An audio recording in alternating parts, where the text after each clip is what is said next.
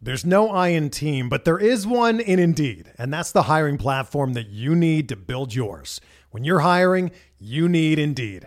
Instead of spending hours on multiple job sites searching for candidates with the right skills, Indeed's a powerful hiring platform that can help you do it all. One of the things I love about Indeed is that it makes hiring all in one place so easy because Indeed does the hard work for you. They show you the candidates whose resumes on Indeed fit your description immediately after you post so you can hire faster. Join more than 3 million businesses worldwide that use Indeed to hire great talent fast. Start hiring now with a $75 sponsored job credit to upgrade your job post at Indeed.com/Blue Wire Sports. Offer good for a limited time. Claim your $75 credit now at Indeed.com/Blue Wire Sports. That's Indeed.com/Blue Wire Sports, and support the show by saying that you heard it on this podcast. Indeed.com/Blue Wire Sports. Terms and conditions apply. Need to hire? You need Indeed.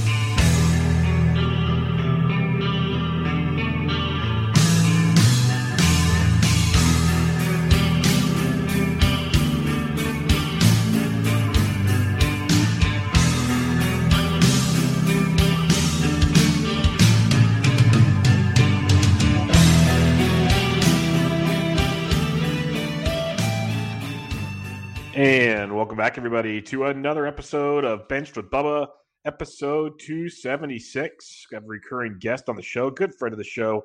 You can find him on Twitter at fantasy_Esquire, his work over at pitcherlist.com. Dan Richards, how we doing, my friend? I'm good, man. I miss baseball, but I do appreciate you having me on, as always.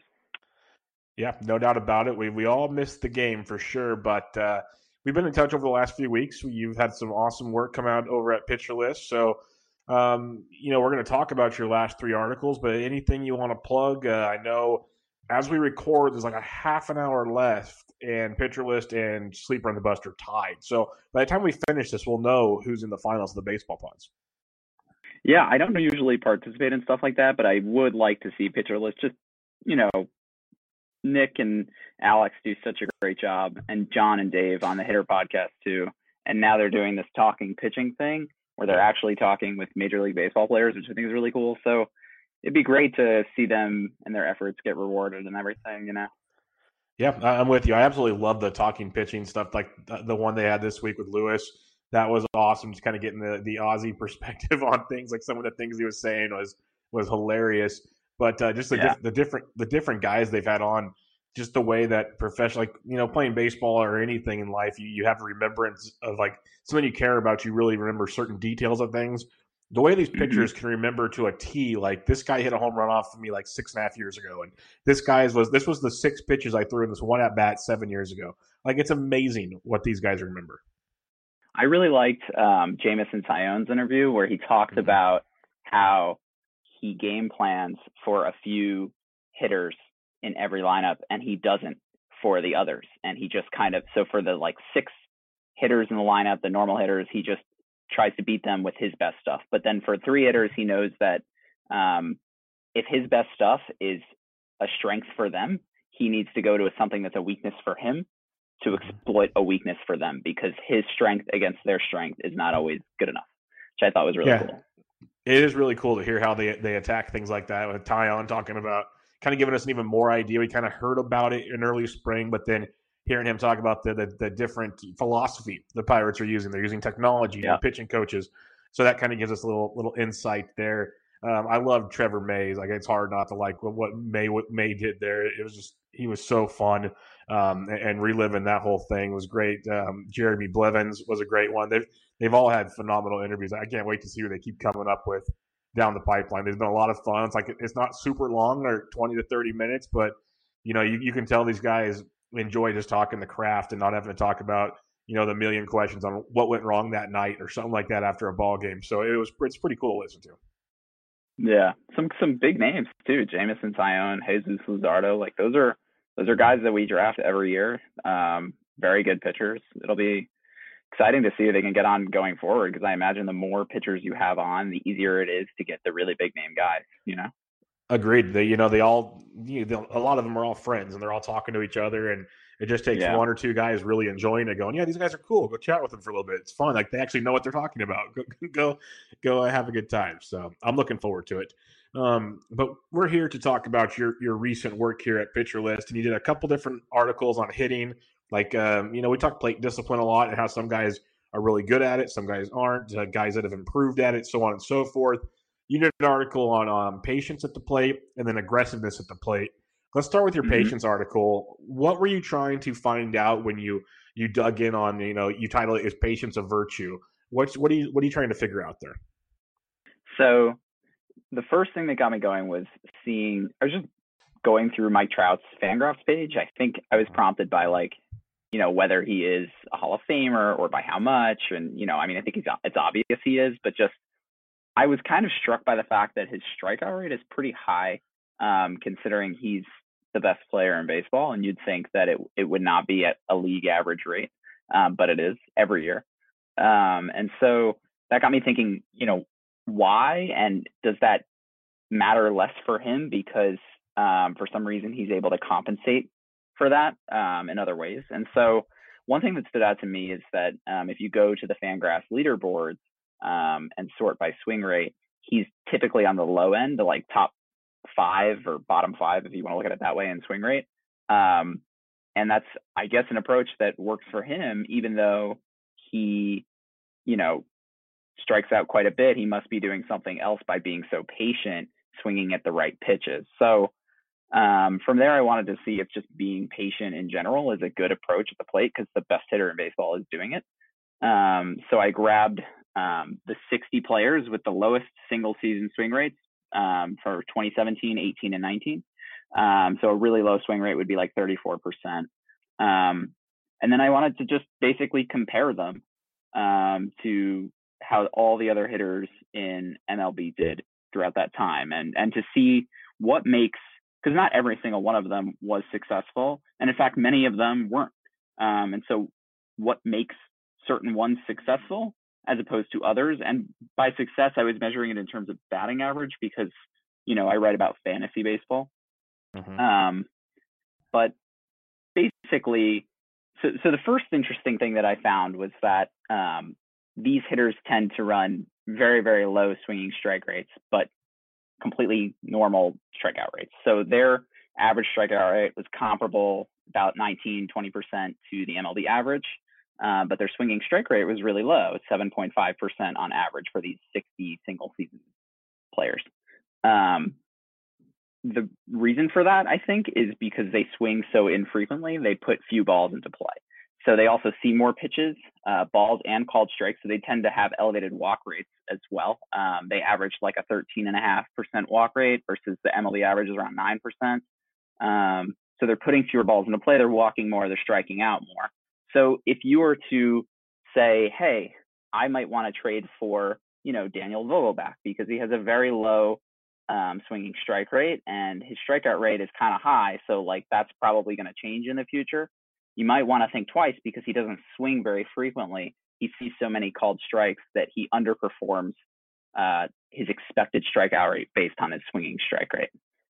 I got a couple questions for you here because you have the chart, the low swinging percent hitter averages, and you do the swinging percent, and there's the O swing, the zone swing, all that good stuff. Did you find any correlations? Because you're mainly using just overall swing percentage, right? Not like an O swing or a zone swing type situation when you're analyzing this. Right. So to sort out so basically I compared hitters. I grabbed 60 single seasons from the last 3 years of the players with the lowest swing rates and grouped their stats together and compared that to the entirety of MLB throughout that time. Gotcha. Because what I'm wondering, because you said the swinging strike rate's lower, but they strike out the same. I wonder if we looked at it more of almost do a CSW with these guys, called strikes and swinging strikes, and see how those correlate. together, because you'd have to imagine some of these guys that are super patient at the plate. It might be the old adage when we were growing up that, take the first strike and stuff like that. And I wonder how many of these guys take a bunch of strikes compared to maybe guys that swing the bat more, if that makes any sense. Right. And I think that's a good point. I think that their CSW rates would be relatively comparable to the rest of MLB, which is why their strikeout rates are basically the same. What we're not seeing when we look at their Fangraphs pages is we're not seeing a called strike rate, because it's just not something that they put on players' pages. So you see their swinging strike rates really low and you think, okay, maybe their strikeout rate is going to improve. Chances are it won't, just because they're taking so many called strikes. That's their approach at the plate, like Mike Trout, Rhys Hoskins, and other patient hitters.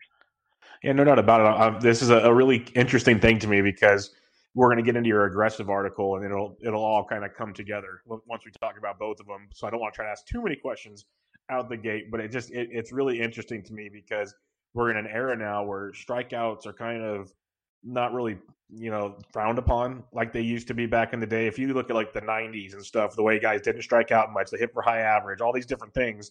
And then nowadays, where it's flipped on the end, like a 250 average, isn't great, but it's not like bad. Like it's acceptable if you're hitting, 25, 30 plus home runs, and you're probably striking out 25% or more of the time. So it's just one of those things we see right now. And your chart shows pretty much all these guys that if they swing less compared to the MLB average, they're still pretty, comparable, like you said, outside of swinging strike and walks. So that's pretty interesting looking at all that. What did you find when you broke it down even farther with these low swing hitters with the R2s and all that stuff?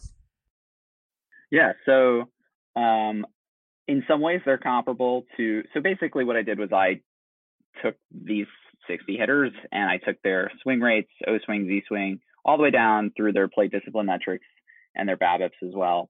And I just looked at the correlation between those metrics for these hitters and their batting averages. And what I found was that, interestingly, Z contact percentage had a very high R squared with batting average. So in other words, if you take these 60 hitters and you say, who does well in batting average, like what explains the variation in the sample of the batting averages? Z contact explained quite a significant amount of variation relative to doing the same analysis, but for all MLB hitters. So Z contact rate matters a lot for these guys in determining who's going to have a high batting average if you're a patient hitter, and who's not going to have a high batting average if you're a patient hitter. And I think that a big part of that is, and also their swinging strike rates too, explained a really large part of it. But what's going on there, it goes back to the called strikes. So basically, if they're looking at too many called strikes, it's really important that when they do choose to swing, that they make contact on their swings in the zone, and that they make contact in general. So that's Z contact rate and swinging strike rate.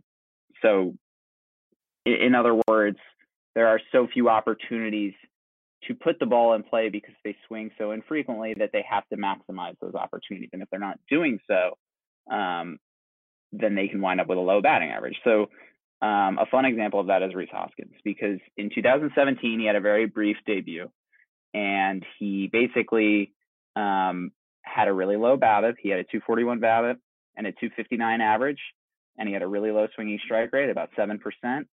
And so if you're just looking at those things, you might think in 2018, well, he could hit 270 or 280 because his BABIP could go up, and he has such great plate discipline.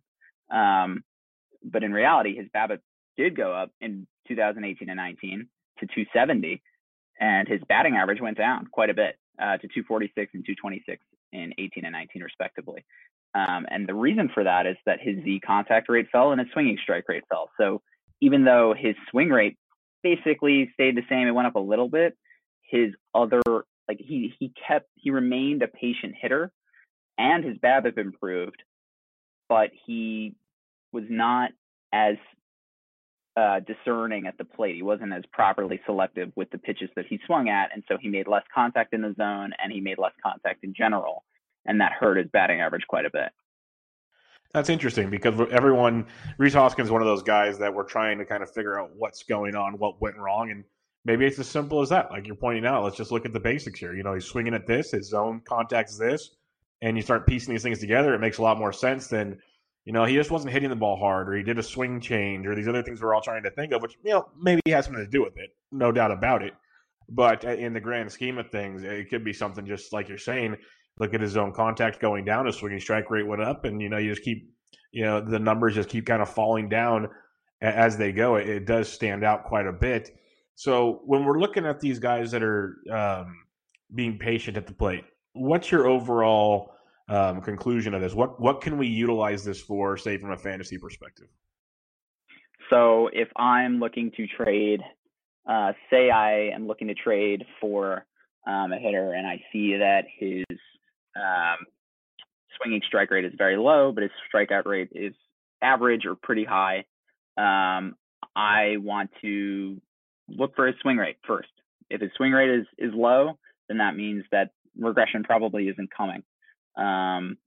If I'm befuddled as to why, I own a player and his batting average isn't getting better, and he's a patient hitter, then I should look at his Z contact rate, and I should look at his swinging strike rate, because if you have to have an elite swinging strike rate to be a successful patient hitter, really elite. Like we're talking like 6%, like Mike Trout levels, Joey Votto levels, better than what Rhys Hoskins was doing to maintain a high batting average. Because if you don't, there are just so few opportunities to hit the ball and put it in play if you're only swinging a third of the time. And another thing I'd look at is their BABIP. Like BABIP, if you look at the table in my article, BABIP was just as, if not slightly more important for determining which of these 60 hitters would have a high batting average, as it is for the whole the league. So again, like Mike Trout has a much better batted ball profile than Rhys Hoskins does, and so he's more likely to run a 300 or higher BABIP, and he's more likely to have a higher average. And that goes for any player, but it especially matters for these players. Yeah, it's an interesting way to look at it because, like I said a second ago, when we're trying to figure out, maybe guys to break out and other things, like on Baseball Savant, for instance, I will kind of look at the, zone contact, zone swings, all these different aspects of it, but it doesn't always have like the swinging strikes like you have on Fangraphs and some of the other things that you were utilizing. So one of these days we'll have it all in one spot. But for now, yeah, we got to keep piecing it all together, and it's cool to have articles like this to kind of help point it out. And the following week or so, you came out with "Does it pay to be aggressive?" For me, it was kind of a offset of we had a patience article. Now let's look at these aggressive hitters. What did you find with guys with high swing percentages? Yeah, so I did the exact same thing. I took the 60 single season highest swing rates back through 2017, and I just took the averages of their plate discipline metrics. And what stood out to me was that these hitters did better in terms of batting average and BABIP on average than the MLB average. They did worse in swinging strike rate, but they actually did better in strikeout rate. So we sort of have the inverse of what was going on before, and they had very low walk rates. And one thing that I found was interesting was that even though their batting averages were better, and that's important for fantasy baseball, they had a very low average WRC plus of just 105 relative to the 2017 to 19 average of 112. And that's not the actual average of all hitters through those years, just the qualified hitters on Fangraphs. But qualified hitters did better than these 60 aggressive hitters did in terms of WRC plus. But just going back to the swinging strike rate, I think it's important because, again, you have a scenario where you might look at the swinging strike rate and expect one thing and get another. And it's just the inverse of what was going on with the patient hitters. These guys swing so much, they put so many balls into play that they see fewer called strikes, and therefore their swinging strike rates matter less to their strikeout rates because they have fewer opportunities to strike out. And the same thing for walks. They walk less because they don't get into deep counts as often because they put the ball into play often because they swing a lot. Yeah, no, it's definitely. I'm kind of leaning towards like the new era, like I was saying a little bit ago, is kind of the higher swing percentage guys, more aggressive in the box type situation. It's interesting to me. It's like when you had your low swing chart, now you have your high swing chart, and there are a lot of similarities. And you're like you did say, like obviously the walks are different because they're not going to walk as much when they're putting the ball in play so much. The BABIP will be a little higher as you'd expect. The batting average is higher as well, but like your WRC plus is higher for the guys that are a little more patient. It's an interesting, I guess, conundrum between the two when you look at it all. When you dug even deeper on this aggressiveness, you have the benefits from aggression. What are some of the things you saw? Like, what benefits did you see from guys being much more aggressive in the box? I mean, I think that you kind of hit the nail on the head before. These hitters can maintain higher batting averages, and it's sort of like the new wave of hitting where they just sort of swing at everything. And that's what got me on this in the first place is, how does a guy like Javi Baez or Tim Anderson, these guys with like 17% swinging strike rates, how do these guys hit 280 or Tim Anderson win a batting title? Like, it's just strange. And I think a few years ago, we probably would have scoffed at them and just said, they're not repeating that. But now we kind of look a little deeper into it. And in terms of the benefits and just, the correlations, the one thing about aggressive hitting is that the plate decimal metrics basically didn't matter. So when we isolate the 60 players and we say who had a better batting average and what explained that batting average relative to the other 59 hitters in the sample, BABIP accounted for a huge amount of that variation, more than if you took the whole sample of MLB players and said what accounts for the variation in their batting averages. So BABIP accounted for about 70% of the variation among these 60 hitters' batting averages, and that's really the key. So if you have a player like Jeff McNeil who's swinging 60% of the time, if he's putting the ball in play a lot, it really, really, really matters if he's able to get on base when he puts the ball in play for his batting average, that is. Yeah, it's kind of the old philosophy, put the ball in play and make these guys make a play.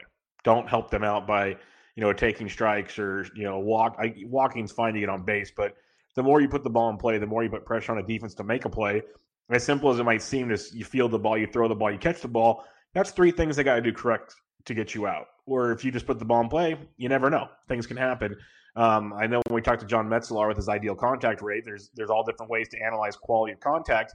And I think a lot of that kind of contact, you can kind of use that metric and then go with this aggressive hitter idea and use like the swinging strike and those situations, swinging percentage and whatnot, and kind of get an idea. This guy swings a lot. He's got an ideal contact rate. Here we go. So I think there's a lot of ways to correlate these two things together. One thing you have here is the zone swing percentage has a pretty high relation to batting average compared to just the average MLB player. It's not like as high as BABIP, obviously, but it's a high outlier in the scenario. I think it's very interesting because it goes back to the patience thing. It's one thing I talk about with Kevin Biggio quite a bit. It's if he was just more aggressive, because he's got a high strikeout rate, phenomenal OBP guy, but the average just isn't there. It's like he's too patient. He's too patient at the plate. You see these aggressive guys, sure, they might swing a little more outside the zone and whatnot, but they're also swinging much more often in the zone. So I think that's a tremendous thing. Obviously, you were saying this, but I'm just kind of reiterating it. This is one thing I'm curious to get your opinion on, because like I was looking at Domingo Santana the other day and some other kind of deeper guys looking for value, looking for guys that might improve on the years past, or, hey, what went wrong type situations. And you look at their zone swing, zone contact, their O swing, O contact. You look at some of these things, and some guys are really good. Like, you were talking Javi Baez. How does he make such good, do so well when he swings out of the zone so much? Well, he's aggressive and he takes advantage of it. Maybe you haven't looked at it yet. Maybe this is a very long-winded, diluted question. But have you looked at maybe guys that have improved just their contact on, contact and their swing? Because some guys will still swing a lot and not make contact, if this makes any sense. Have you looked into something similar in that direction at all? So you mean where they improve, so like an aggressive hitter who one year was bad, but the next year was good because he was able to make more contact? Yeah, is that I know it's probably not sticky, but there's so many years where I'd be like, I'm not buying into Javi Baez. You look at his profile, he swings so much out of the zone, like you can't stay that successful, and he keeps doing it. Have we found something? And he's just the easiest example, but there's a lot of guys nowadays that are just being aggressive like that. Have you noticed anything like that? So one thing that I would say is that when we evaluate a hitter's batting average, and we're just talking about batting average, we're not talking about whether they're good overall hitter. We shouldn't look too much at O swing rate, like how much they swing out of the zone. That actually has a very high correlation with walk rate, but it has very little to do with batting average. Because basically it's just whether you're swinging at pitches that would otherwise walk you. And so if you look at the chart in my article, there's a correlation for, or basically I have the R squared for O swing rate to these 60 hitters batting averages, and it's 0. And I have the same thing for the entire sample of MLB hitters, and it's 0.01. So in other words, swinging outside of the zone is not a good measure of whether or not a hitter will have a good or a bad batting average. But what I will say is that if you want to discern between aggressive hitters who will have high batting averages and aggressive hitters who will not have high batting averages, bearing in mind that on average, these hitters do better in batting average than the rest of the league, the best place to look is their BABIP, because the BABIP matters more for these hitters than other hitters. So if you want to, if let's say, well, actually, Tim Anderson is a great example where he had a pretty mediocre batting average the last couple of years, but in 2019, he was the batting champion in the American League. And so if you look at, I would assume, and actually I'm going to look right now, but I would assume that that's almost entirely BABIP driven because he's so aggressive. He puts the ball in play a ton. If his balls in play are falling in for hits, he's going to have a high batting average. And if not, he won't. And his strikeout rate has very little to do with basically his batting average. And lo and behold, his BABIP in 2017 was 328. In 2018, it was 289. And last year it was 399. So the example that I use in the article is Eddie Rosario and Jeff McNeil, because they both had two of the highest swing rates in baseball at all in the last 3 years, about 60%. They both had very high swinging strike rates. They both had low strikeout rates. They had very similar plate discipline. The only thing is McNeil had over a 300 batting average, and I'm talking about 2019. McNeil had a very good batting average, and Rosario had a mediocre batting average because McNeil had a much better BABIP, because he puts a lot of line drives into play, because he puts a lot of ground balls into play, whereas Rosario pulls a lot of fly balls, basically. And so that's really, for these types of hitters, you know, you're really aggressive, like your Mondesi types. What matters most is whether they have a batted ball profile that lends itself to a high batting average, to a high BABIP. And I like this discussion because and that's why I'm just kind of taking it down random ways to see where we can keep going with it. Because, you know, we look at, like I said, the modern day of baseball where I when I analyze hitters, I look at like a 250 average, and I'm not turned off like a lot of people are. Like, I get it. You're going to have to draft some guys with better batting average on your team, but you'll listen to some analysts and they'll be like, nope, not even going to mess with this guy because it's a bad batting average. But you know, you look at season's end in a fantasy league, what's 270-ish going to finish you at least in the top half of a roto league, if not higher, in just that category. So you know, you don't need a big gap like you used to. You don't have to hit 290 or something. It's a big difference nowadays. So I think when people point at guys that strike out a lot, they kind of turn it off. And you mentioned Tim Anderson, and this is a really fun one for me because a guy I was torn on so much early in the season. And one, I guess, you know, I look for any caveat of a delayed season as being a good thing. It's helped me dig in on players more. And I'm really learned to buy in on Keston Hiura. And one of the biggest arguments for Hiura is he struck out almost 31% of the time last year. He struck out over 26% of the time in AAA, but he had a 402 BABIP. So it's one of those things, like you said, sure, maybe he's striking out a ton, but he's still being very aggressive. His BABIP's through the roof. That's why he still hit 303, hits the ball hard, still almost hit 20 homers. You look at his BABIP throughout the minors, outside of one season, they were basically 386 or higher every season. Thus, in all of those seasons, he hit 320 or higher everywhere he went except 303 with the Brewers. Like, the dude is, I think, a pretty good hitter. Correct me if I'm wrong. I'm just using it as a talking point here. I think like the Tim Anderson argument and some of these, this can be used to actually maybe benefit the cause for Keston Hiura, unless I'm totally misinterpreting this. No, I think that's right. And it really just depends. Like, I haven't taken the time to look at, you know, what's Keston Hiura's line drive rate, what's his fly ball rate, ground ball rate, you know, what's his batted ball profile, and would it lend itself to a high BABIP? I do see the 402 BABIP. There are instances where a hitter runs a very high BABIP, and this is sort of how we were thinking in 2016 and 17 when we first started well, maybe not all of us, but when I first started looking into peripheral statistics and advanced baseball metrics.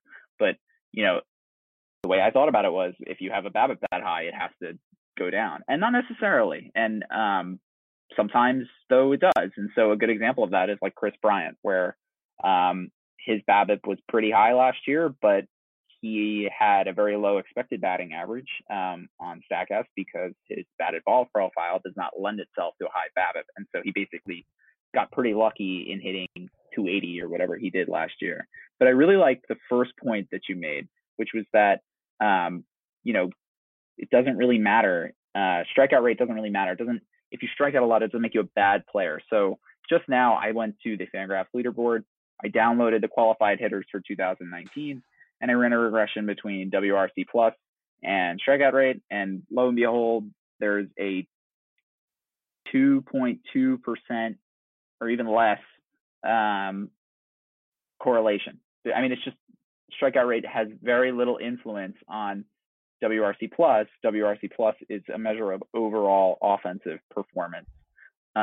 So you're right in a sense that being a high strikeout hitter is not necessarily detrimental, and not at all. It's just not borne out in the numbers.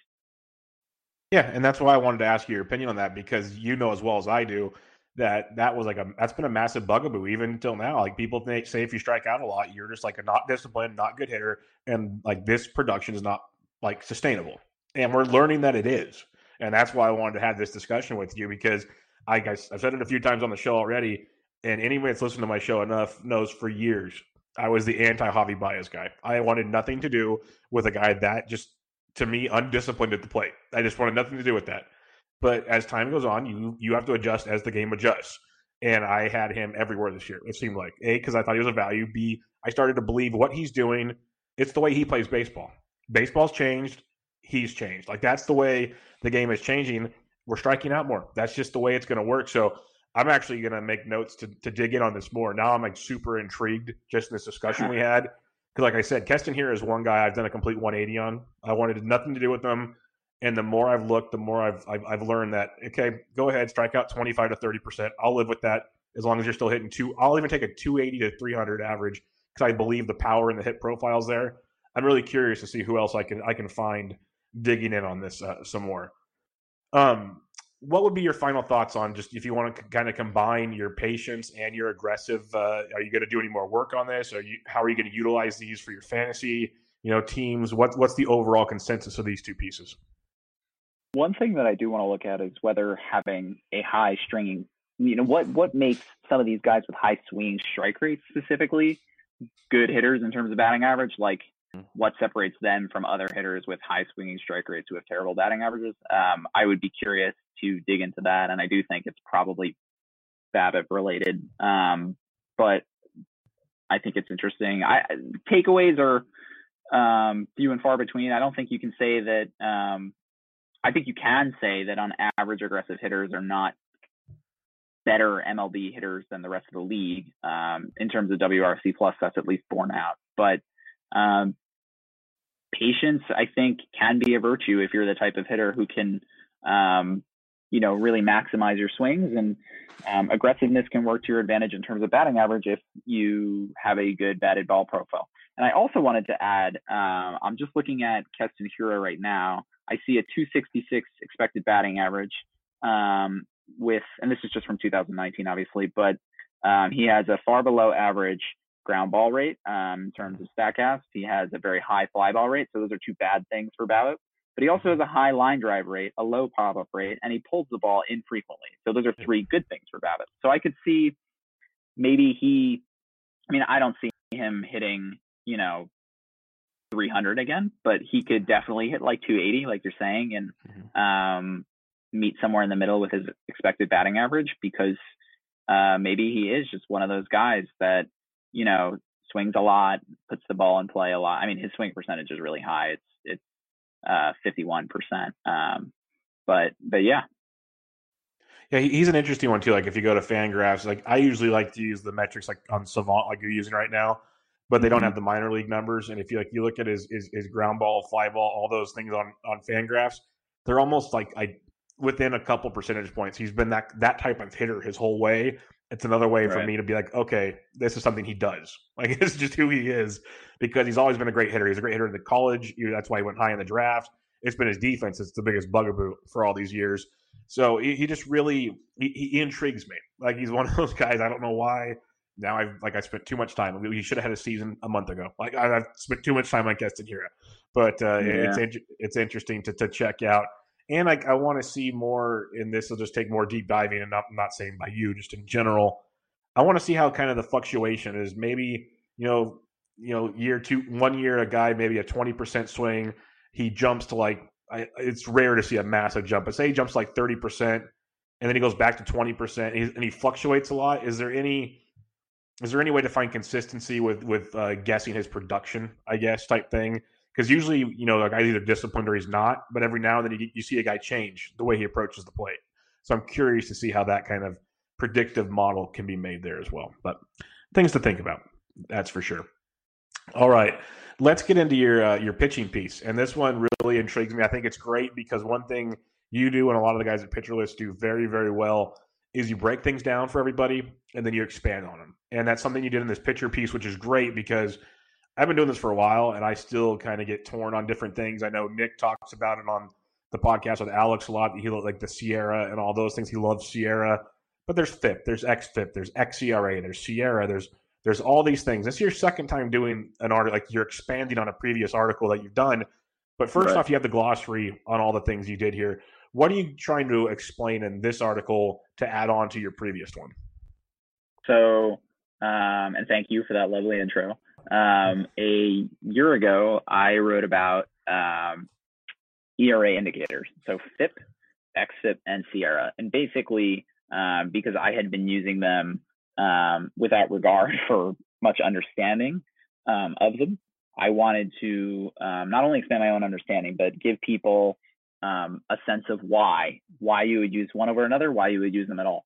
And so I took 2017 and 18 numbers, and I just wanted to see which one of the three correlates best to ERA and which one of the three was the most predictive of ERA in the following season.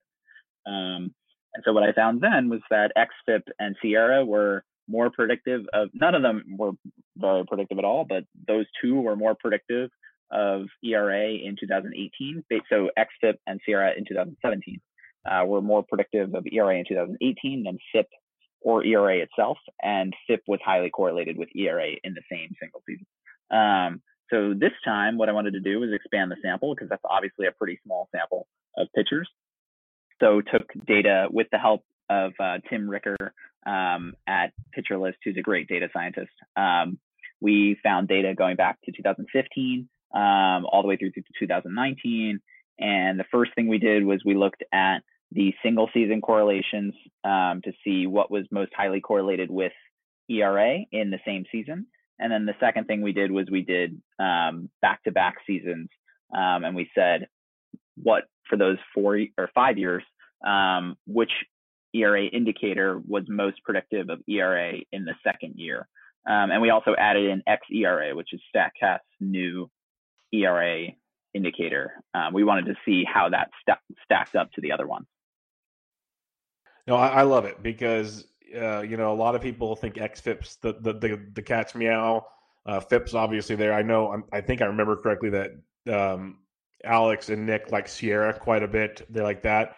I think xERA is great because we're in this era of X stats. We just talked about Keston here as X batting average, X slug, and we use them all the time because obviously they've been proven to be pretty solid predictive measures. Like, they're not sticky like a barrel is, but they're pretty confident year in and year out. Like, a guy underperformed or overperformed, at least gives you an idea of what you're looking at. Right. And I think xERA does that well. I don't know if you looked at Alex Chamberlain's pitch leaderboard, but he has one that really gets my attention. He has deserved ERA, which is similar to xERA. I'm not sure exactly to what ratio those are, but he has one that really gets my attention, and I know he says he's even working on it some more.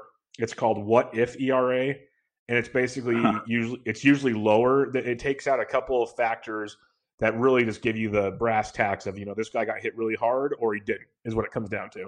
And it's really intriguing to me. But, with the bouncy ball, what can is that a usable stat? Who knows?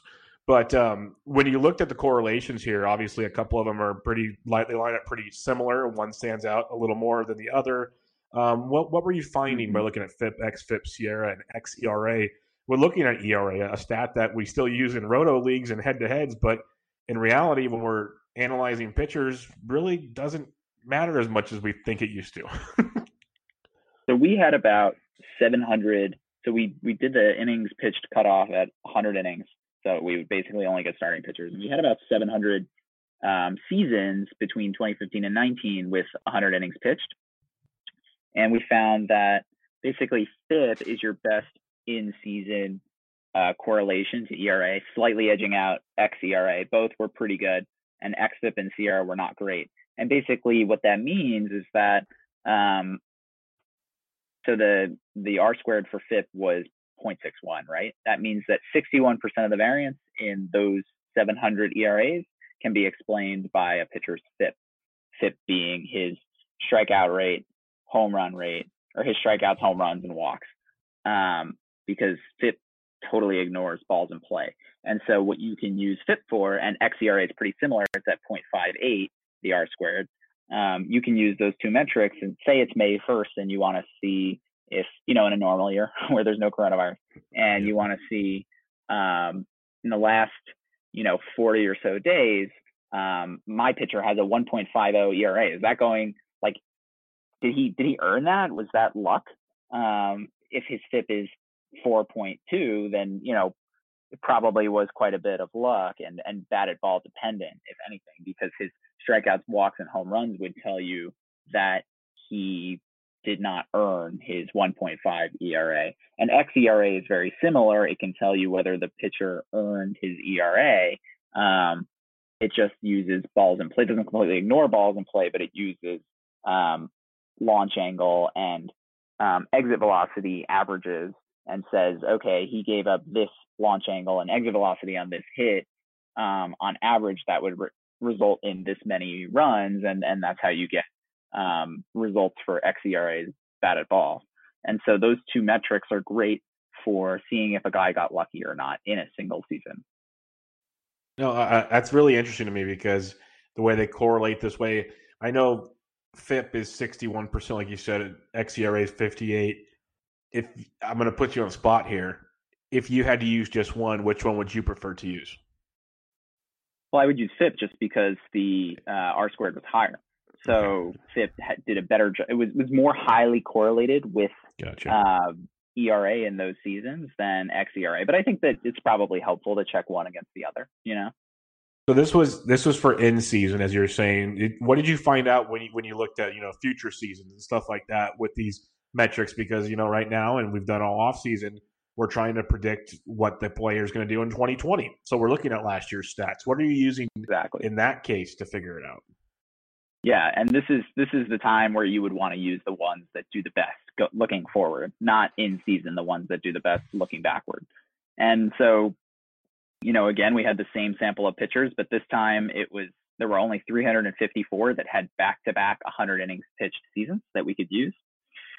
And so basically, we used the root mean squared error, which is a great measure to determine predictiveness because it's scaled to the measure you're using. So say root mean squared error of let's take ERA for example.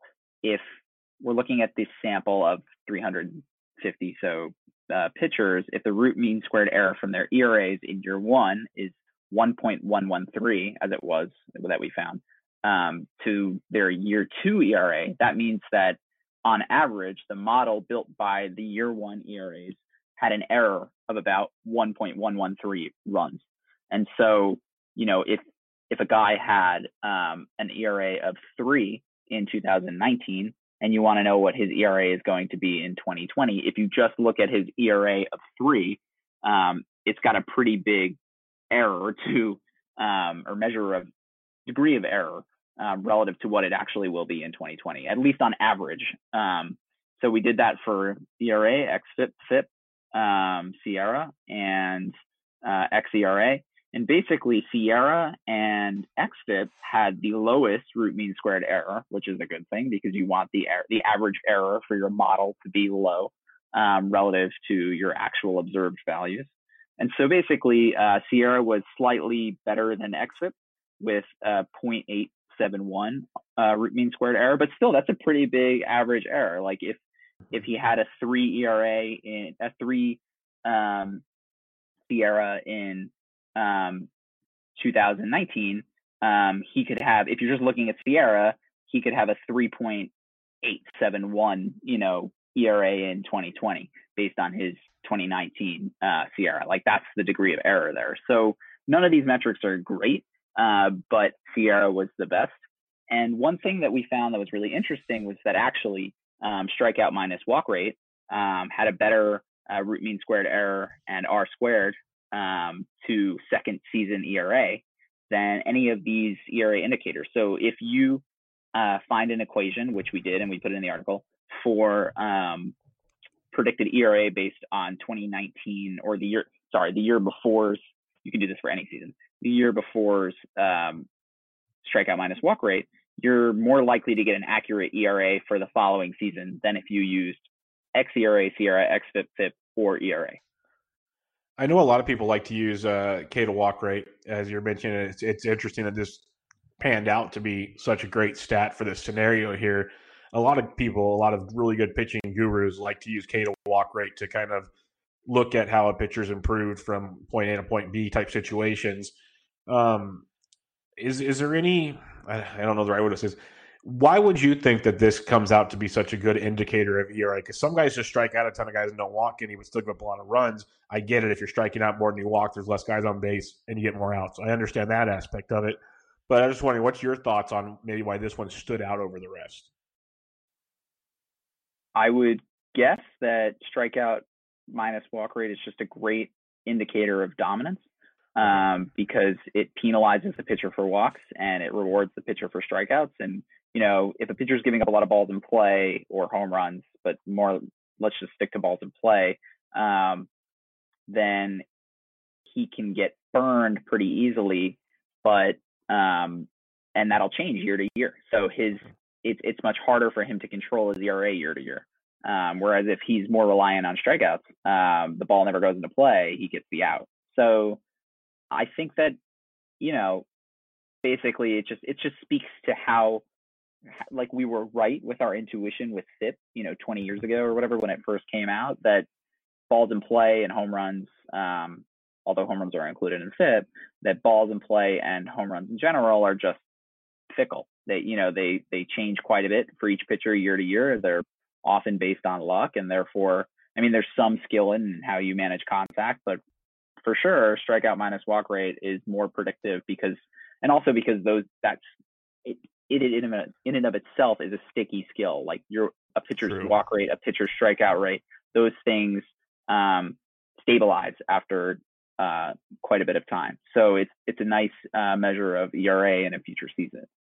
See, Dan's a nice guy. Dan could have said, Bubba, it's obvious why K to walk. but he explained it nicely, like he does. Like, it could have been like, Bubba, come on, think a little bit here.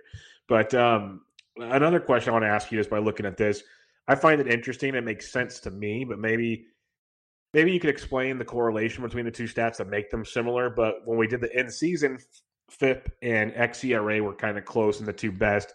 When we go to the next season, they're identical, but like the two low ones.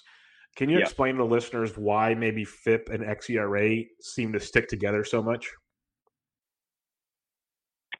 My guess is that, well, first of all, obviously both account for walk and strikeout rate. And the only difference between the two of them is how they account for balls in play. My guess would be that the reason is that basically by taking the averages of a pitcher's balls allowed in play, which is what xERA does, by taking total averages and applying them to the actual hits allowed, you're going to get a pretty similar result if you just completely ignore them as well. I haven't done any analysis to prove or disprove that, but that might be one reason why, maybe just pitchers on average give up similar contact across the board to some degree. And so therefore, if you're just giving them averages, you might as well just ignore them too. I mean, it almost makes very little difference because all of their balls in play are similar to other pitchers anyway. That said, one thing I did want to add was that we actually looked into DRA, which is Baseball Prospectus's ERA indicator. We didn't add it to the article because we did it afterward, but I will add that for the DRA in year 1 to ERA in year 2, the R squared was 0.135. So it is about as good as a predictor for future performance as FIP and xERA, just like we were talking about. Not as good as xFIP or SIERA or strikeout minus walk rate. I smell a third article coming up in the pipeline for you on this topic. I just a hunch. It sounds like it's coming, but it's very interesting to see how this all goes because we're all looking for the next way to kind of figure out how good a guy is and how to predict how good they're going to be next year without using the great resources like ATC and Steamer to do it for us. It's nice to be able to kind of look at numbers and maybe not make a full set of projections for every player, but give a good argument of why this guy's going to be better or not the next year. So it's fun to talk about this kind of stuff. Before we wrap up, I have to ask you, because I've pestered you in DMs before. I've read your articles and quoted them in my written pieces many times. And I know we've talked about it multiple times on my show because you've made a few articles on it. What's the latest and greatest? I know your mind is always racing, maybe not on this subject per se, but I'd imagine you've thought of things here and there on your ballpark factors, your barrel per ballpark factors. I know you've done a couple articles on that. Alex Fast has done something similar, but you guys have some great work on that. So what's kind of the latest and greatest on that? Or are we just kind of sitting back and relaxing for now and sitting pretty with what we got? Yeah, so I wrote a few articles on ballpark factors a couple months ago, like maybe in December, in January. And so I looked at, creating ballpark factors based on barrels for hitters. So where's the best place to have your barrels converted into home runs and which directions in those places as well. And then I did the same thing for hitters, but not using barrel rate, instead using, WOBA minus xWOBA, I think, or xWOBA minus WOBA. Now I can't remember, but basically looking at outcomes versus actual outcomes versus deserved outcomes, and where because those are graded on run expectancy scale, so they're good for pitchers, like good measures for pitchers. I don't have anything in the works in that regard. We did, Tim and I, incorporate these park factors into the next iteration of predicted home runs. And basically, I am ready, willing, and able to write an update to predicted home runs, which is much, it's overdue. We're just waiting on a couple technical things because we really want to get it on. I don't know if you've noticed, but Pitcher List has a leaderboard now where you can see stats. And so we want to get it up there too. And so once we can figure out the technical issues and get it on the leaderboard, then we're going to update and publish the new iteration of predicted home runs. So, I mean, that would be most useful in a season where they're not talking about players playing in Arizona, because we have their ballpark factors incorporated into our predictions for their home runs. But it is what it is. It'll be more useful the following season, I guess. Yeah, no, I just wanted to ask you. I wasn't trying to put pressure on you, but I'm thoroughly intrigued by the articles you have coming out. Max Freeze has had some good stuff on park factors, because it's not just the simple, you go to ESPN or Fangraphs or any of them who've done their work for it, but it just kind of spits out a number. And this is why it's like you rank based on that number who's good and bad. You actually, right. You guys break it down to lefties, righties, versus lefties, righties, ballparks, barrels, non-barrels. You take it to the whole level of, if someone goes to the Baseball Savant page and then has your page next to it or your chart next to it, they can really sit there and go, okay, this guy's going to flourish here. Because, right now, I'm a part of a group of 30 guys that are doing that. We're recreating baseball, basically. We're doing OOTP, and I'm the Giants, and we're all taking turns in a snake draft, building a new baseball team. And as people that played OOTP, it takes into the defenses, bark factors, all those things.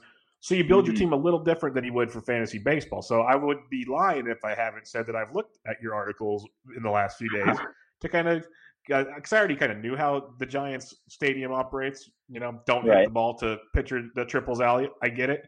But, righties actually can hit home runs there, people. It's possible. You'd be surprised. Yep. But you can see it in your article. So I want to say thank you, and that's why I wanted to ask, because I've said it about many guys at Pitcher List, and I've said it on the show a lot. I love having you guys on the show because you guys do great work. You guys make it so idiots like me can understand it and learn from it. And it's stuff that I could never put on paper, but I love reading. So I wanted to ask you and say thank you for doing all that. Yeah, man. Anytime. How's your team coming out, by the way? How is my team coming out? If you give me great radio here for 30 seconds, I will pull up the roster. It's a slow draft, and it's the definition of slow at times. But again, 30 teams. Let me just get on my soapbox here. People who take the full 4 hours or whatever to slow draft, they irk the hell out of me. I mean, I really I do not have patience to sit there and wait 3 hours and 59 minutes to make my pick, and I don't understand. You can get updates to your phone, whatever. I probably just lost half your audience getting pissed off at me, but tell me about your team. So, like I said, it's 30 picks around snake draft. So we're in round 11 right now. So it's taken a long time, but it's a lot of picks. And it gets deep because you're doing different strategies. It's not like going off a regular ADP. But I got Scherzer. I got Keston Hiura because I think he actually flourished in that ballpark. I got Starling Marte, Zach Wheeler, who I think it would be amazing in that ballpark. Scott Kingery, Dansby Swanson, Adrian Hauser, and his sinker is going to be beautiful. Mauricio Dubon, Jared Kalenic, Jason Castro with his just skills behind the plate. And then I got Hansel Robles as my first reliever. So it's all over the board because we're going so deep. But it's I'm intrigued so far, and it's a lot of versatility with my bats. None of them are scary power hitters, but it's Oracle Ballpark. Right. Yeah. You wouldn't want to build a team around that in that ballpark. And is this a dynasty format where your young players? What it is it's OTP. So it factors in their age, their propensity to get injured, all these different factors. So these young guys will keep getting better. We're going to sim the next 3 seasons. Every 2 weeks of the sim, we can make roster moves, trades, whatever we want to do. It's 50-man rosters because we're not going to make adds and drops. So it's you load your team up and then you rock and roll. So it's an interesting format. It's a way to pass the time. So and still think about baseball, but think about it in kind of a fantasy perspective and kind of a little different. So it's kind of fun getting different reactions on Twitter. Hey, why'd you take this guy? And I kind of explain a little bit that, I'm a big Scott Kingery fan, but I kind of like him even more in AT&T Park because he can play 3 or 4 positions. He can enjoy the gaps with a little bit of power. He's got some speed. I kind of like that about him. So we'll see. Right. Yeah, I like your team. I also think that's a great idea. I kind of wish I participated in that or knew about it before, but very jealous. That'll be a lot of fun.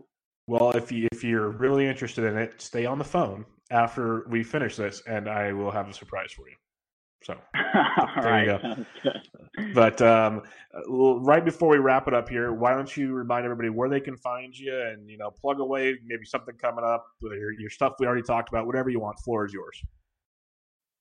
Cool, man. Yeah, I don't have that many plans to articles on the horizon. I will, of course, continue to publish and write, but you can follow me on Twitter at fantasy_Esquire. And, if you want to just see my snark or whatever. And I hope that the Pitcher List podcast moves on in the bracket. And Bubba, I have to thank you for having me on again. This was a lot of fun.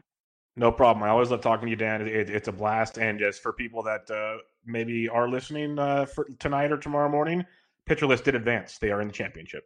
So I just saw the tweet. They are in the championship. Wow. They barely edged out Sleeper in the Bust. So it has happened. But everybody can go check out Dan on Twitter at fantasy_Esquire. We'll be back with you next week with more fantasy baseball action. But for now, thanks to Bubba, episode 276 in the books. Catch you guys later.